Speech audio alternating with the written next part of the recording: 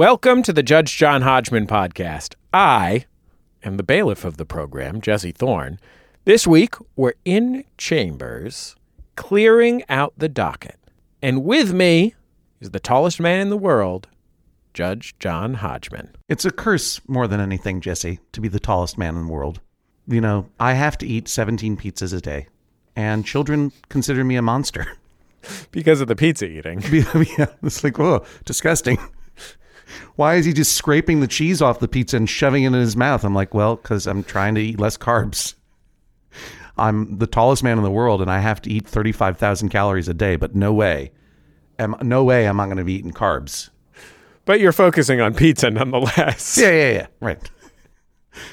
Thankfully, though, I have the love of my wife. I have the dedication of our listeners and the companionship of my bailiff, Jesse Thorne. And I have chambers that no longer have a ceiling because my head is in the clouds. How are you, Jesse? I'm doing all right. You know, I'm here, making it happen, clearing this docket. You're there in Los Angeles. I'm here in Brooklyn, but not for much longer. Here we are. Summer is a beginning, and I'm going to go decamp to an unnamed coastal town in Maine. And if you haven't been listening to this podcast very long, the summertime, Judge John Hodgman, it's like we have class outside. It gets a little wild. I start recording not in my chambers, but I go to a freeform community radio station called WERU, where taciturn Joel Mann does the Niles and Dobbs, not Niles and Dobbs, the dials and knobs for me as I talk into a microphone, and he keeps trying to convince me to listen to Joe Bird and the Field Hippies. Sometimes Monty Belmonte drops in for some punning action. It's, you know what it is? It's the Judge John Hodgman podcast with a special New England flair. By the way, I know that both I and our producer Jennifer are pretty excited about that Frasier reboot, Niles and Dobbs. That particular program is Niles, of course, the legendary character from the sitcom Frasier, and then my friend Matt Dobbs from college. Jesse, how am I going to get on that Frasier reboot? They got to put me on the show. We both have to. Pretentious Dip is our brand. It's our brand of comedy, and it's also our brand of dip. I use Copenhagen, but yeah. Well, I was talking about like an onion dip. I was just talking chaw. I was talking about an onion dip, which will never be sullied by Utz chips because they do not sponsor this podcast. What if, okay, here's how we're going to get on the Frasier podcast, right? Wait, the Frasier sitcom. It's a sitcom. Right. It's a whole thing. It's a TV show. I forgot. Those still exist sometimes. It'll be recurring characters, and I will be a pretentious psychiatrist who has a podcast that is the biggest thing in Seattle or wherever they are. And you'll play my brother. Well, Frasier can be a podcaster, and we work at the podcast station with him, like Mad Dog from the radio station. Was that his name, Jen? Mad Dog? Bulldog. Should we get into the docket, or should we keep talking about possible roles in the spinoff of Frasier? I'd play the dog. Yeah. Oh, God, Eddie. So funny. I've been rewatching the Frasier lately with my daughter, who's a big fan. Boy, was it good. Even Daniel Eugene Butler, Bulldog himself, Bob Bulldog Briscoe, terrific. Everyone was terrific. I got to get on it. I once went to a stand-up comedy show that was organized on behalf of the 826 Literacy Organization by my friend and yours, stand-up comedian Al Madrigal. Yeah. And on this comedy show was Al, and I'm going to say Maria Bamford maybe was on the show, and the great Bill Burr, the great stand-up comics Bill Burr, and also a dog act that was a father-daughter dog act that was the dad had been Eddie's trainer on Frasier. And the dog act was all rescue dogs. Oh, nice. So they were all different. They were all mutts, and they were all different. There was like 15 or 20 of them. I was rolling my eyes that Al had these dogs on this great stand-up comedy bill. I'm like, these dogs are taking time away from Maria Bamford, the funniest person of all time. I saw these dogs. This was the single greatest performance I've seen in my life. The man was charming and brilliant. The dogs did amazing things. The woman was elegant and beautiful. Do you know how hard it is to be elegant and beautiful while you're conducting an orchestra of dogs? I've never known what it's like to be elegant and beautiful at all, so no. It was truly amazing. It was so great. And then Bill Burr came on, and Bill Burr opened with a chunk that he used to have in his act about his dog and about how there's no such thing as a rescue dog. You just got a free dog. And like 2 years later, I saw Bill and I was like, Bill, was that like a bet against yourself that you could follow the world's most amazing rescue dogs with an anti-rescue dog bit? It's a pro, like many of Bill's bits. It's clad in the clothing of anti-rescue dog. It's actually pro-rescue dog. But I was like, did Al Madrigal backstage be like, open with your rescue dog chunk, see if you can put it over? And he's like, no, I probably just wasn't paying attention. Well, nice to see you, Jesse. Well, before we move on to the docket, since we had been talking about Frasier, I was remiss, and I shall be remiss no longer to say there is a Frasier podcast. Actually, there are a lot of Frasier podcasts, but there's one that I enjoy so much that I was on it called I'm Listening, a Frasier podcast with Anita Flores. It's a lot of fun. She's a huge Frasier fan. And if you listen to the episode that I was on, you will hear me pose the question, why? What about this entirely white male experience that feels so incredibly distant? The 90s, when white guys truly felt that the world needed to hear everything that was in their head and were given that. What did it spoke to a much younger woman of Latin and Jewish heritage? And her answer was fascinating. So take a listen. I'm Listening, a Frasier podcast with Anita Flores. Now let's clear the docket, or the doggett, as it might be called, because we're talking about dogs. Woof, woof. Boo. This is not a dog court, John. Boo. If anything, it's a kangaroo court. Here's something from Nathan. My boyfriend Brennan and I are both sometimes prone to headaches. When we head out on date nights or other adventures, we bring ibuprofen along in case one of us or both of us needs it later. Sounds like a fun time. When I'm responsible for this, I put a few in a tissue, wrap it up, and put it in my pocket. Sometimes I even use a little plastic baggie. When Brennan is responsible, he puts the ibuprofen directly in his pocket without any barrier. I find this gross. I don't want loose pocket pills covered in lint and whatever else has been in his pocket lately. I ask you order him that when he insists on being responsible for bringing the ibuprofen, he must put it in at least a tissue, if not a plastic baggie. Otherwise, let me be responsible for it. Jesse Thorne. Yes, I have strong feelings about this. What is your feelings about the tablet hygiene in this couple? I am a chronic migraine sufferer. I get migraine headaches most days. I can't imagine what that's like. I feel so bad for you. Yeah, it really stinks. That's what it's like. But anyway, I carry pills with me everywhere, and I also have stashes of pills everywhere. So I have a stash in my wife's purse. Mm-hmm. I have a stash in my wife's car. I have a stash in my desk at work. I have a stash in my desk at home. Mm-hmm. I have a stash in my cabin in the woods. I have a stash in my DOP kit that I travel with. I have a stash in my medicine cabinet, of course. Mm-hmm. And I always have a stash in my pocket. Mm-hmm. And that includes multiple types of pills. So my little stash in my pocket in particular has rizatriptan, which is my primary abortive medication, the prescription medication I've been using for many years. It also has a few Excedrin, which don't work as well, but are nice because they get me pumped instead of making me sleepy. And I also recently have taken to having 1 or 2 marijuana mints in there because those, while they're not particularly effective at aborting headaches, do really take the edge off of the come down from the Excedrin, which is a really pathetic kind of speedball that I occasionally use. And of course is perfectly legal in the state of California. It's a new world out there. Yeah, I have a doctor recommendation and everything, an actual legitimate doctor recommendation, but it's also, of course, legal for recreational use. So the ones that I carry in my pocket, I have carried in 2 modes of conveyance. One is a beautiful silver Jeeves and Hawkes pill case that I purchased at the flea market with a beautiful blue enamel top. But then I started getting self-conscious about carrying that around because it's in my pocket with my keys, and I was worried that I was going to mess it up or lose it. And it's such a beautiful thing that, I started feeling ambivalence about it.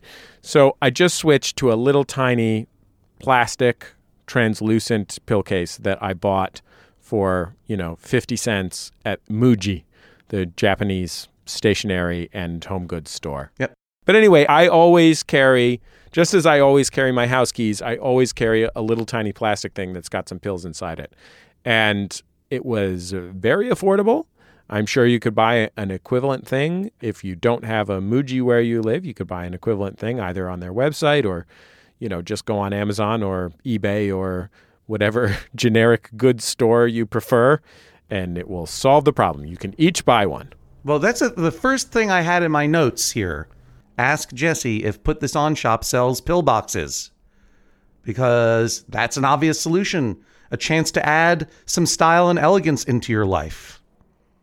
And also give Jesse some money.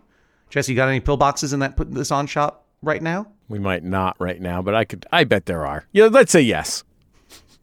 Why not? Well, you're always on the lookout for cool things. Obviously, you might as well make that claim, right? Yeah, maybe you should sell this pill box that you're not keeping in your pocket anymore. I mean, I got a Mexican Captain America mask if you're looking for that. I was. But Nathan and Brennan, here's the thing.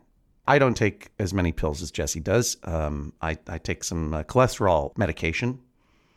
And I don't take ibuprofen. I'll tell you what. You know why, Jesse? Why is that? Samter's Triad. You know Samter's Triad, don't you? Is that a Chinatown gang? I am an asthmatic person, and about 10% of people with asthma also have what is called Samter's Triad, 3 different conditions, one of them being asthma, also chronic sinus congestion, and the third is sensitivity to non-steroidal anti-inflammatory drugs, aka NSAIDs and aka ibuprofen. And if I were to take an ibuprofen, I would have almost a hay fever reaction. And it's happened to me once before. I made a mistake and I took it. Nothing really, really bad. But according to the internet, eye-watering and redness, cough, wheezing, flushing and a rash, nausea, abdominal cramping, and general feeling of malaise. Those last two, nausea and general feeling of malaise, I usually have that even if I don't take an ibuprofen. But the other stuff is unpleasant. So I don't know a lot about ibuprofen. So let me ask you this question, Jesse. Ibuprofen specifically. Are they really huge? Like, are they so big that if you're going out on a date with someone, you can only bring along 1 or 2?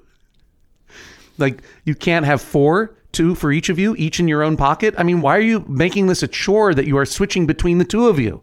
That's what I don't understand, Nathan. If you don't want to eat your boyfriend's pocket lint with your ibuprofen, just take your own. I don't get it. Is it part of a cutesy date thing? Yeah, it's weird. I feel like the effort involved in negotiating who's going to carry the ibuprofen seems much greater than the effort in each of you carrying ibuprofen all the time. Also, like, you must get headaches at other times as well. So do you, like, if you're at work, do you carry your own ibuprofen, but then you take it out of your pocket and put it away if you're going out with your partner? So that you're achieving maximum ibuprofen carrying efficiency?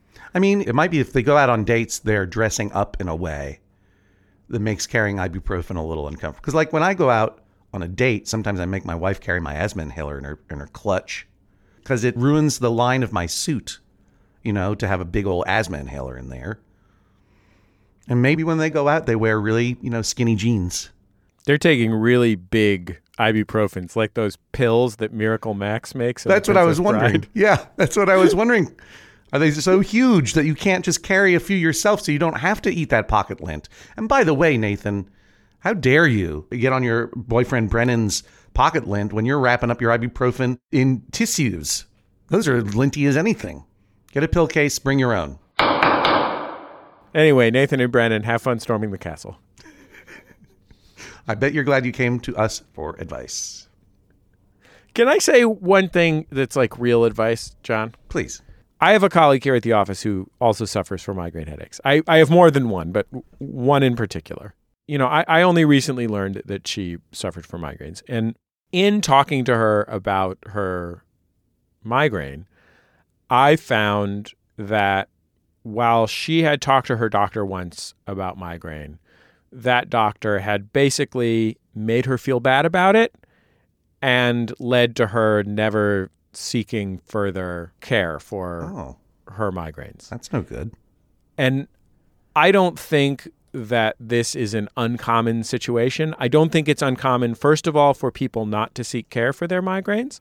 And I don't think it's uncommon for people to have had the experience that especially a GP might have sort of made them feel bad, either suggested that it might not be that big a deal, or suggested it might be kind of imaginary, or suggested that it's like stress related and they should just chill out, or any of many options like that. Mm-hmm. And if not a doctor, then a different authority figure in your life. And I think for that reason, and also for the reason that migraines disproportionately affect women, and those problems that I just described are also problems that disproportionately affect women in all areas of medicine. Mm-hmm. And there's not just anecdote, but a lot of research that agrees with me on that point, that women receive different, worse care because of their gender and because people in the medical field are less likely to believe them. Mm-hmm. And they are less likely to put themselves forward for that reason and other reasons related to misogyny.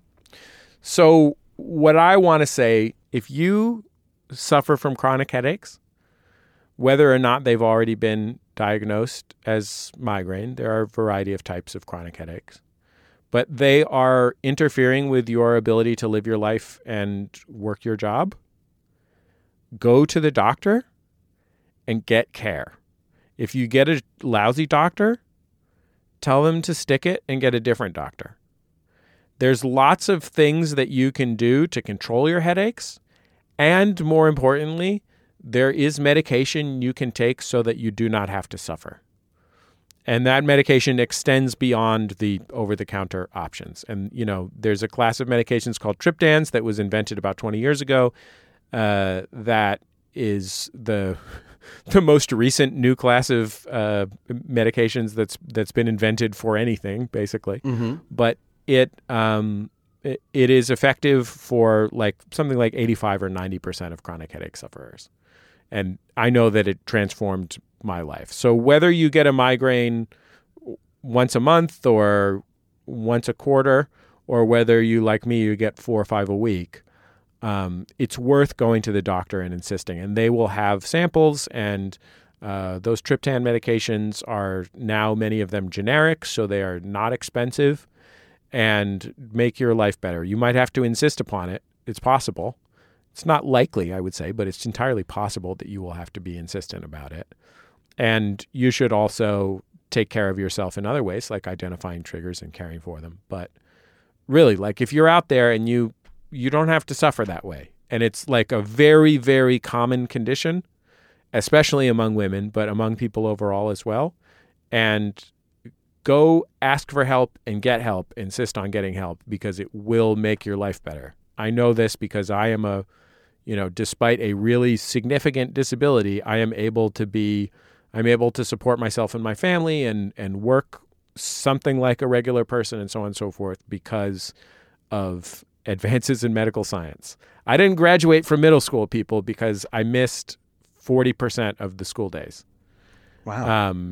And they invented these medications when I was 15, and it transformed my life. I mean, it's still an incredibly hard part of my life, but the technology is available to you, and the legacies of misogyny in medicine and so on and so forth, and in our culture, don't let them keep you from getting the care you need. Absolutely. You deserve to not be suffering real pain, and you do not deserve the suffering of not being taken seriously either. So good advice. Sarah says, my husband is rude to Alexa. Oh.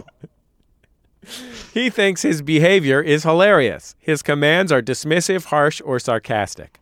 When she makes a mistake, he scolds her. Ugh. I've tried to model more sensitive interactions, but he refuses to follow my lead. Our toddler just turned 2. It's hard enough to teach my son to be kind. If this keeps up, I'm worried we'll turn him into a monster.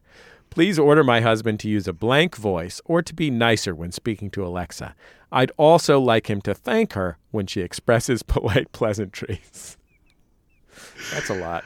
Do you have one of these voice-activated machines? No, I don't have a smart speaker in my home. Do you have a feeling on this one? I think that if there weren't a 2-year-old involved, I would say that it falls below the burden of notability.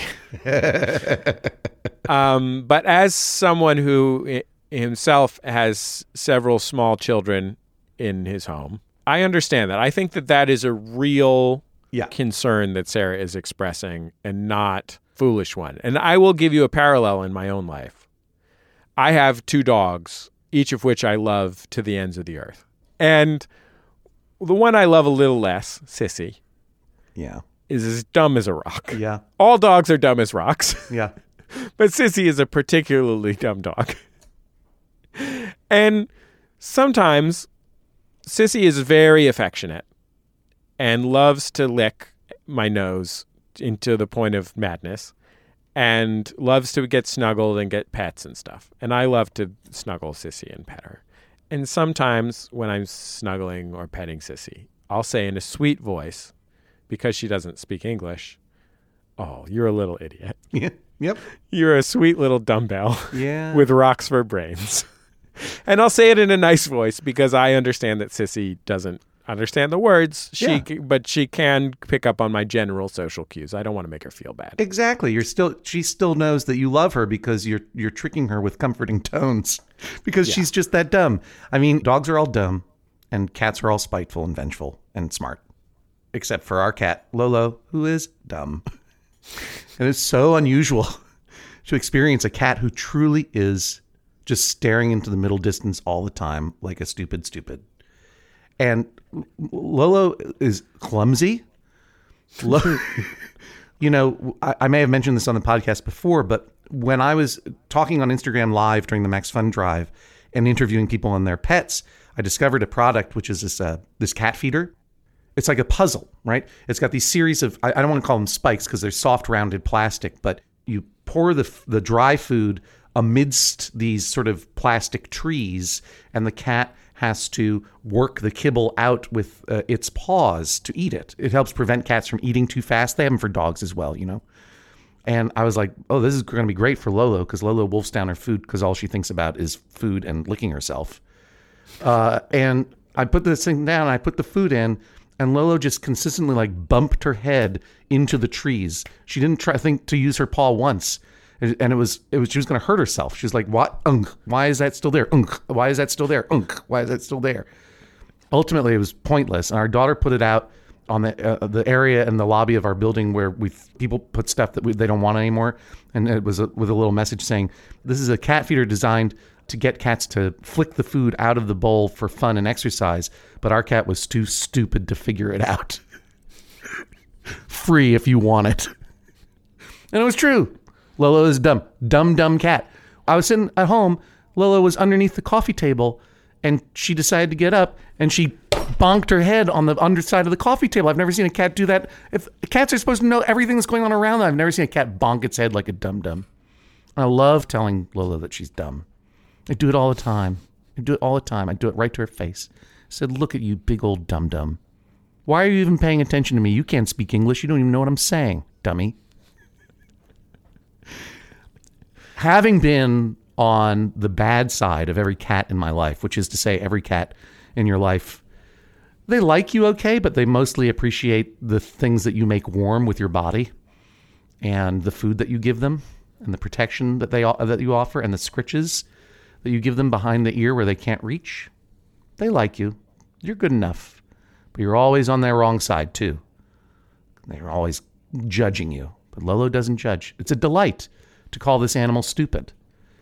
And I can understand why it would be fun to yell at Alexa too.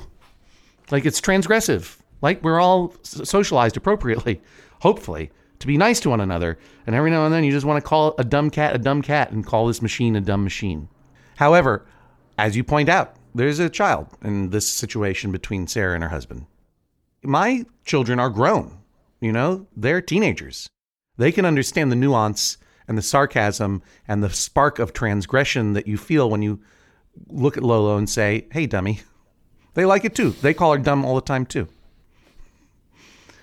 But they're not 2 years old, and we have modeled kind behavior for them long enough that they can get that it's okay to flip the script and be transgressive in this one case. That's not true of Sarah and her husband.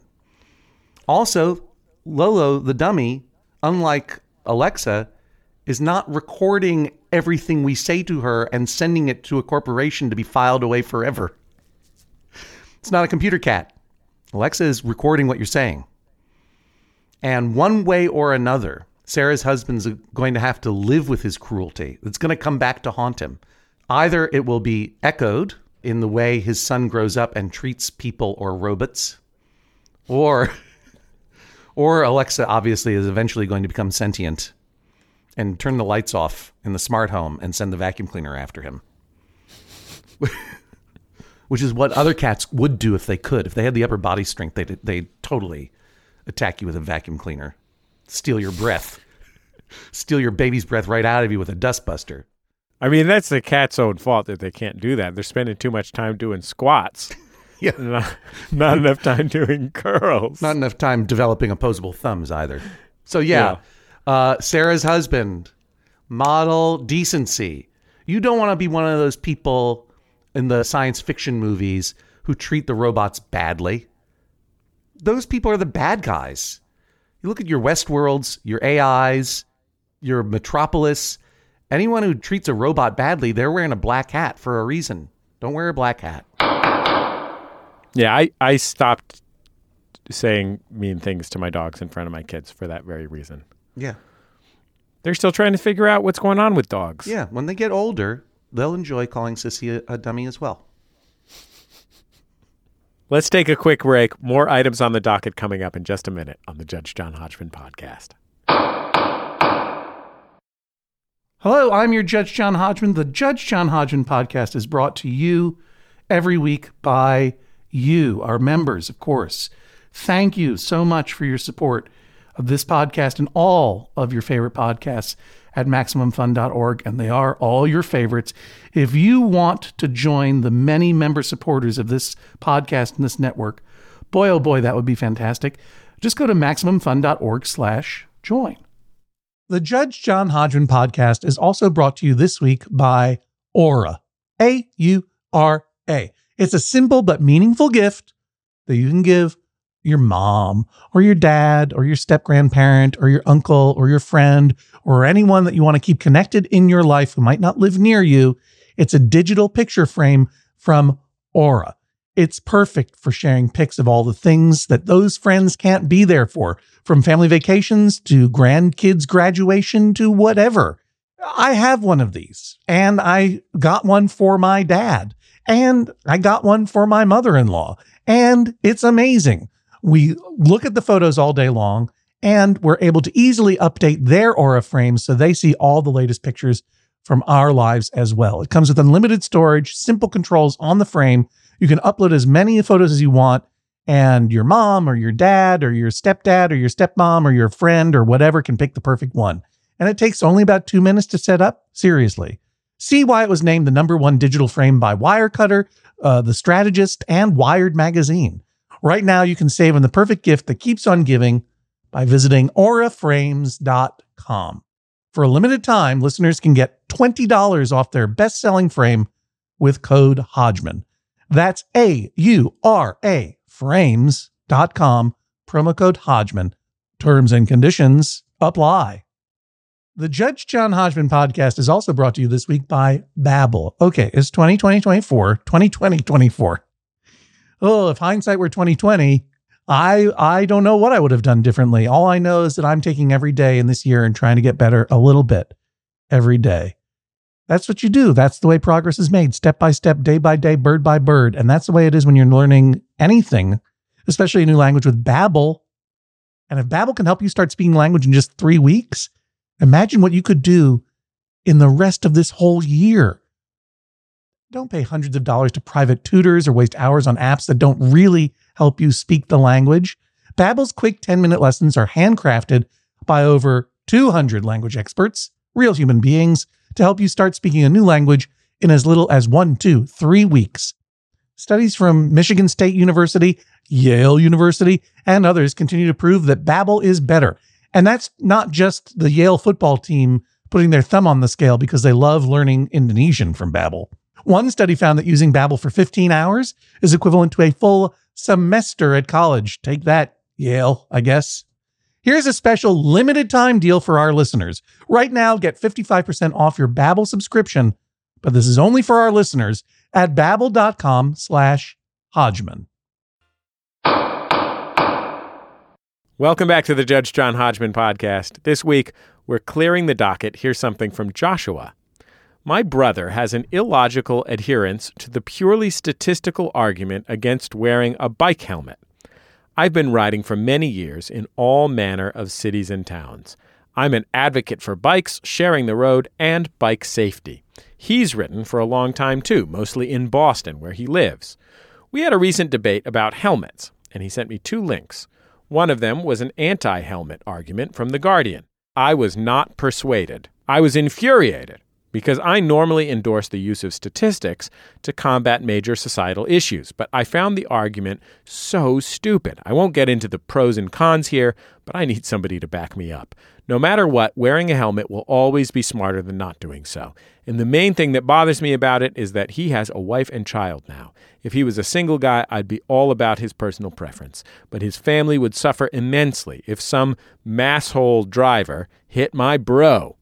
Tell him to be smart and get a safe and effective bike helmet for his commute. I don't like this, Joshua. I don't like how you say that your friend presented you with an article from the Guardian newspaper that did not persuade you, but you need someone to back you up. Like, this seems to me like you're trying to get me to read this newspaper article. And I don't want to do that homework.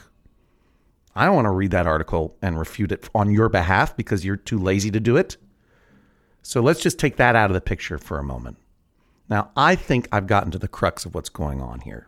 Joshua's brother lives in Boston, and he no longer wants to be alive for that reason, because it's a hard city. It's a hard city to live in. You wouldn't bike in Boston unless you had a death wish. And to my mind, I don't care what newspaper articles you show me, biking in a city without a helmet is dangerous. And I've been yelled at by bicyclists, anti-helmet bicyclists before about this, and I'm sure I'm going to get some letters.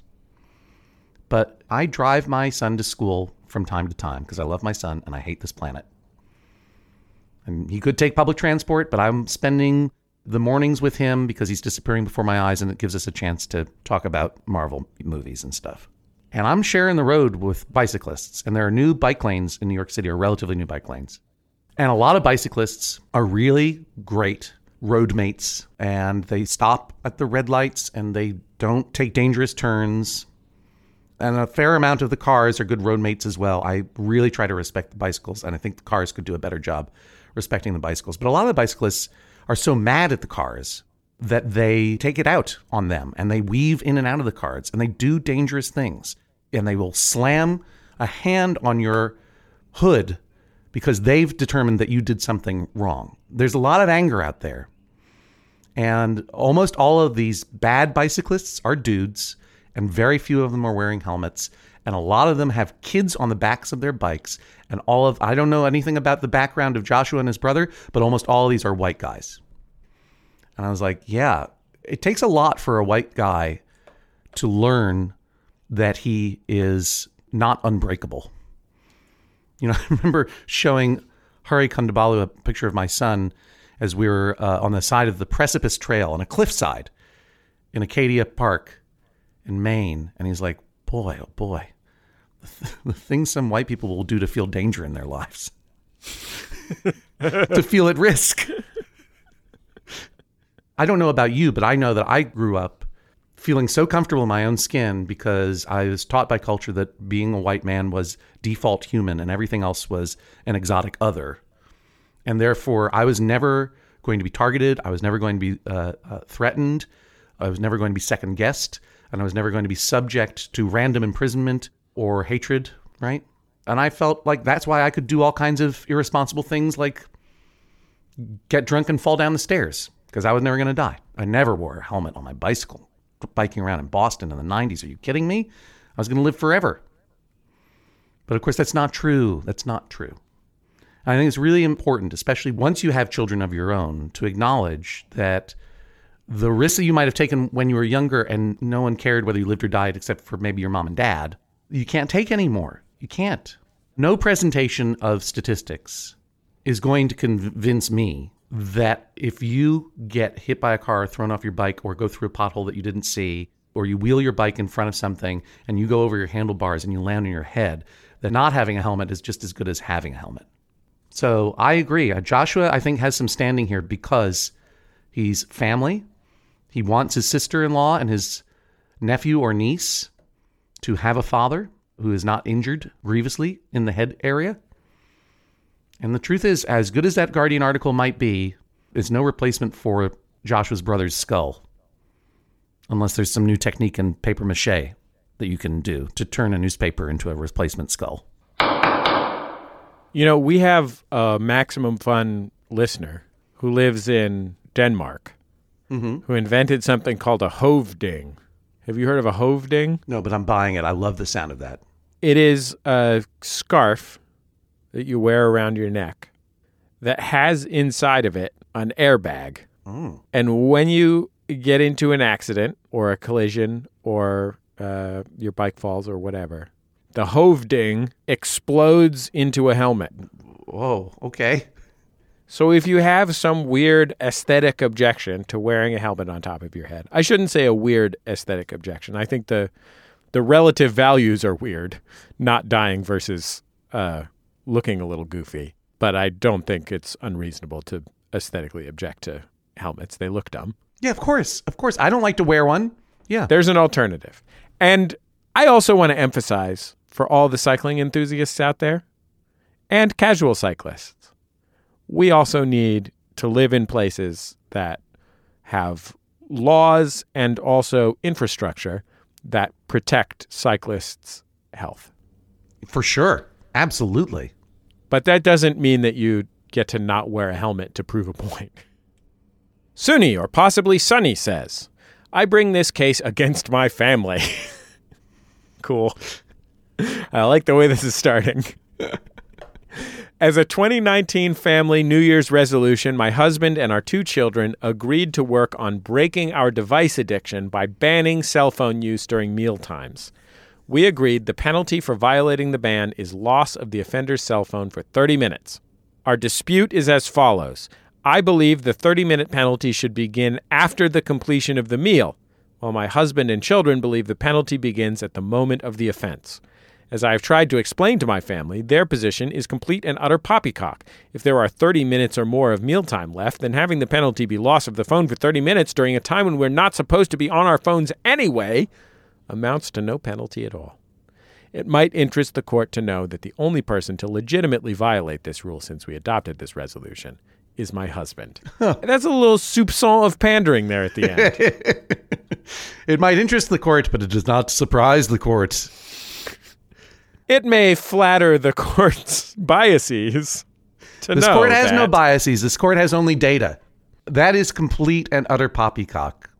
Suni, or possibly Sunny's husband, absolutely knows better. It is obvious. It is obvious that the punishment must be 30 minutes starting with the incursion. Otherwise, there is no punishment at all. Husbands are looking for loopholes. But there's no loophole here. Sunny or Suni's husband, you know this. Come on. You know this.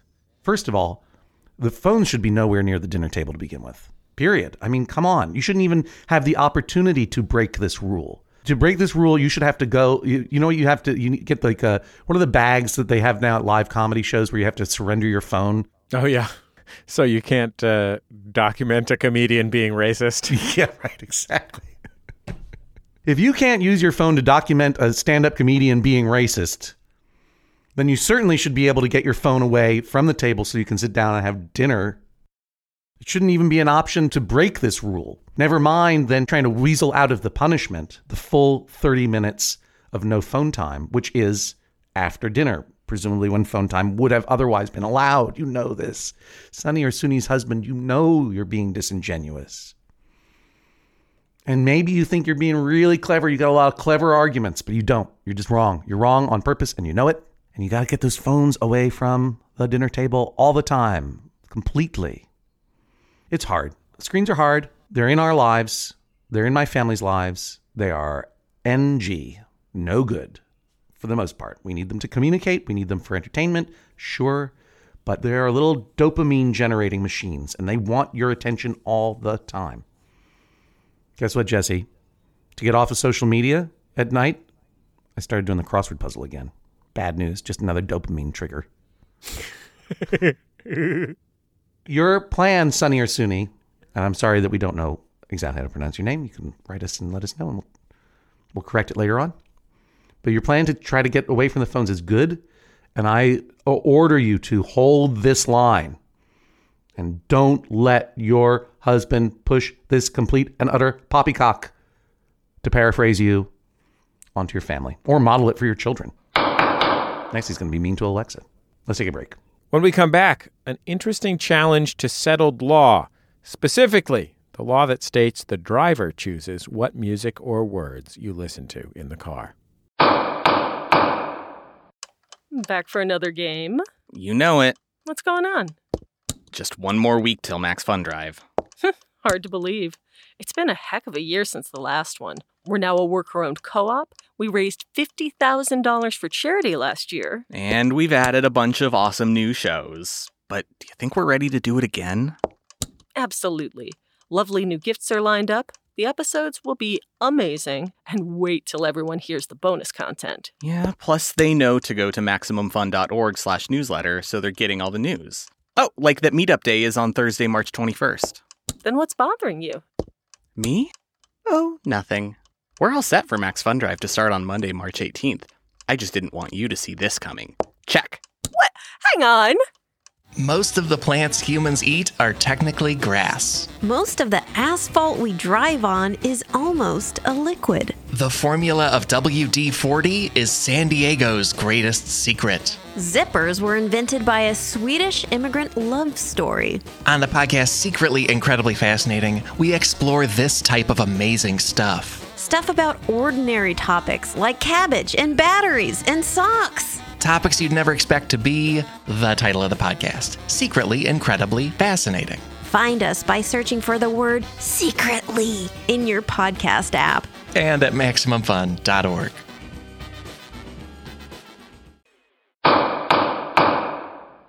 Welcome back to the Judge John Hodgman podcast. We're clearing the docket this week, and we have something from Clayton. My wife and I were on the way to the hospital to have our child. It's about an hour drive, so I decided we should listen to Judge John Hodgman. She categorically refused to indulge me in this, blathering on about wanting to relax and, quote, be in as peaceful a state as possible on the drive. I simply thought we should laugh through the anxiety. And besides, I'm the driver. Don't I get to decide what we listen to? All right. I think that's settled law, ... I know Clayton is trolling us. I know can't be true. I know he cannot be the apex predator of super husbands with schemes and loopholes and arguments. I know he's not using my podcast to justify blasting the podcast against his own wife, who is in labor's wishes. Come on. You know this, Clayton. Congratulations, first of all. I presume the end of the story was you had a child, and that's great. I hope all are happy and well at home. The driver does get to choose the music, but never without consideration for the listeners when it's annoying them, and never, ever, ever when there's someone in the car who is in labor. Being in labor trumps everything, especially podcasts.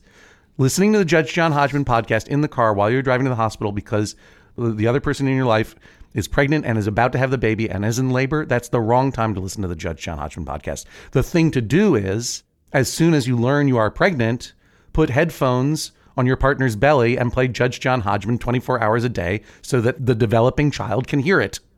That's called baby Einsteining them. Yeah, baby Hodgman them. That's when to do it. Jennifer knows. She's doing that right now. Yeah, that's right. Literally. Then your baby's going to come out and have Semper's triad, but also a fondness for New England.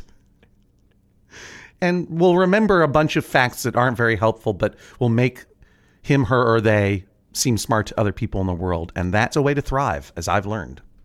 And then maybe your child will have a podcast, which is the dream of any parent, but not on the way to the hospital. What else, Jesse? We got anything else? We do have a follow-up letter from Avi.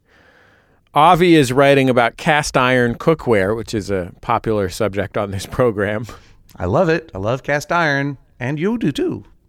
Yeah, I cook almost everything on cast iron. I don't have an ideological attachment to it so much as it's more of a matter of convenience for me. Yeah. They're easy to clean and I already had them. Right. But this is what Avi has to say. Is the honorable judge in the pocket of big iron? Oh, those smelting fat cats. I wish we were soaking up some lodge or field company SpawnCon money. All right, what's his accusation now? Why doesn't the show have any love for carbon steel pans? I love a big, heavy cast iron skillet for cooking pizza, but I find there's nothing better than a carbon steel pan for frying my morning eggs. My favorite carbon steel pans are those with welded handles, so there are no rivets for food to get stuck on. All right, if you are listening, guess what? I know what Avi is talking about. If you don't, let me explain. The carbon steel pan is a pan made of carbon steel, obviously.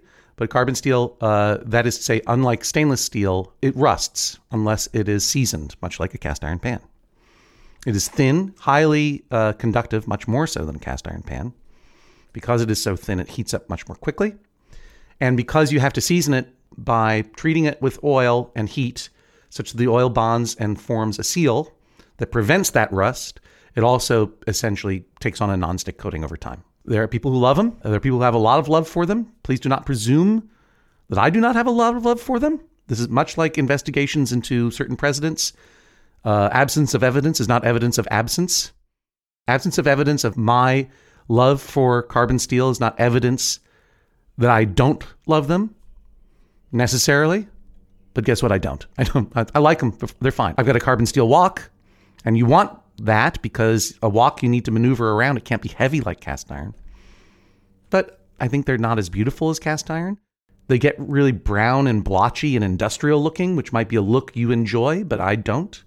Their handles tend to be angled up and they're hard to put in the oven. And I just don't, it's just not for me. But it's okay. You can love it. Here's the reason, though, I actually really wanted to read this letter. There is this phrasing now that you see on the internet all the time. Why no love for blank? Why no love for Dallas because the tour isn't going to Dallas? Why no love for carbon steel because I talk about the other thing? And I get it. It's just a turn of phrase, but it's accusatory. It's like, why don't you say, hey, have you thought of this? And then I can say, oh yeah, I like those too, which is what I would have said about carbon steel. But now you come at me with why no love? I'll tell you why no love. They look bad and I don't like them. Sorry. Let's be friends, though, right? Let's not just accuse each other of stuff all the time, especially around food things, because there's so much accusatory machismo in food and food prep these days. It's sort of like, if you're not using flaxseed oil to season your cast iron pan, why are you even alive? Let's just take it down 10,000 degrees and say, yeah, carbon steel pans are great. If you love them, if you make your morning eggs on them, terrific.